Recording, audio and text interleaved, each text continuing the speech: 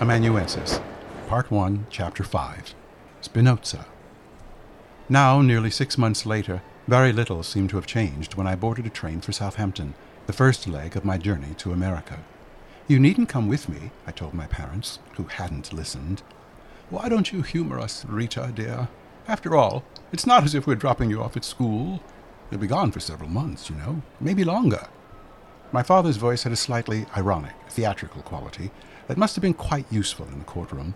It was the one thing he seemed to have in common with Uncle Jay, and perhaps that explained how my father, whose devotion to Spinoza, hard facts, and the rule of law, could maintain a lasting friendship with a man whose life was wedded to the make-believe.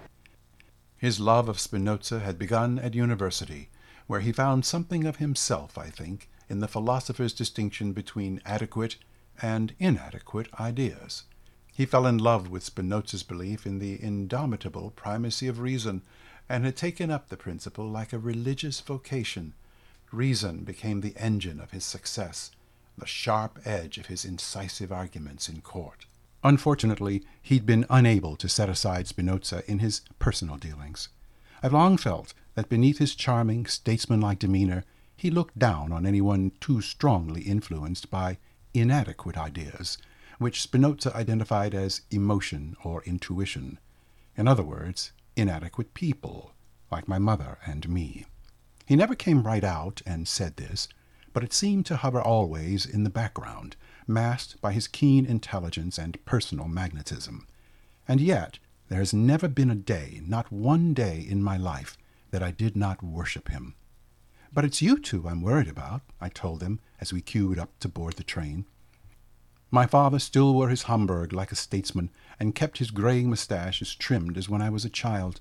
But lately his powerful voice, which had always reminded me of the gong at the start of a rank film, had become phlegmy. It was beginning to sound like someone singing through a papered comb. My mother, to whom I owe my raw-boned physique and a fondness for language, now looked less like the leggy tennis player of her flapper girl photographs, and more like a fallen soufflé. She wore a voluminous tweed suit and a lavender blouse, with a single strand of pearls draped elegantly round her neck.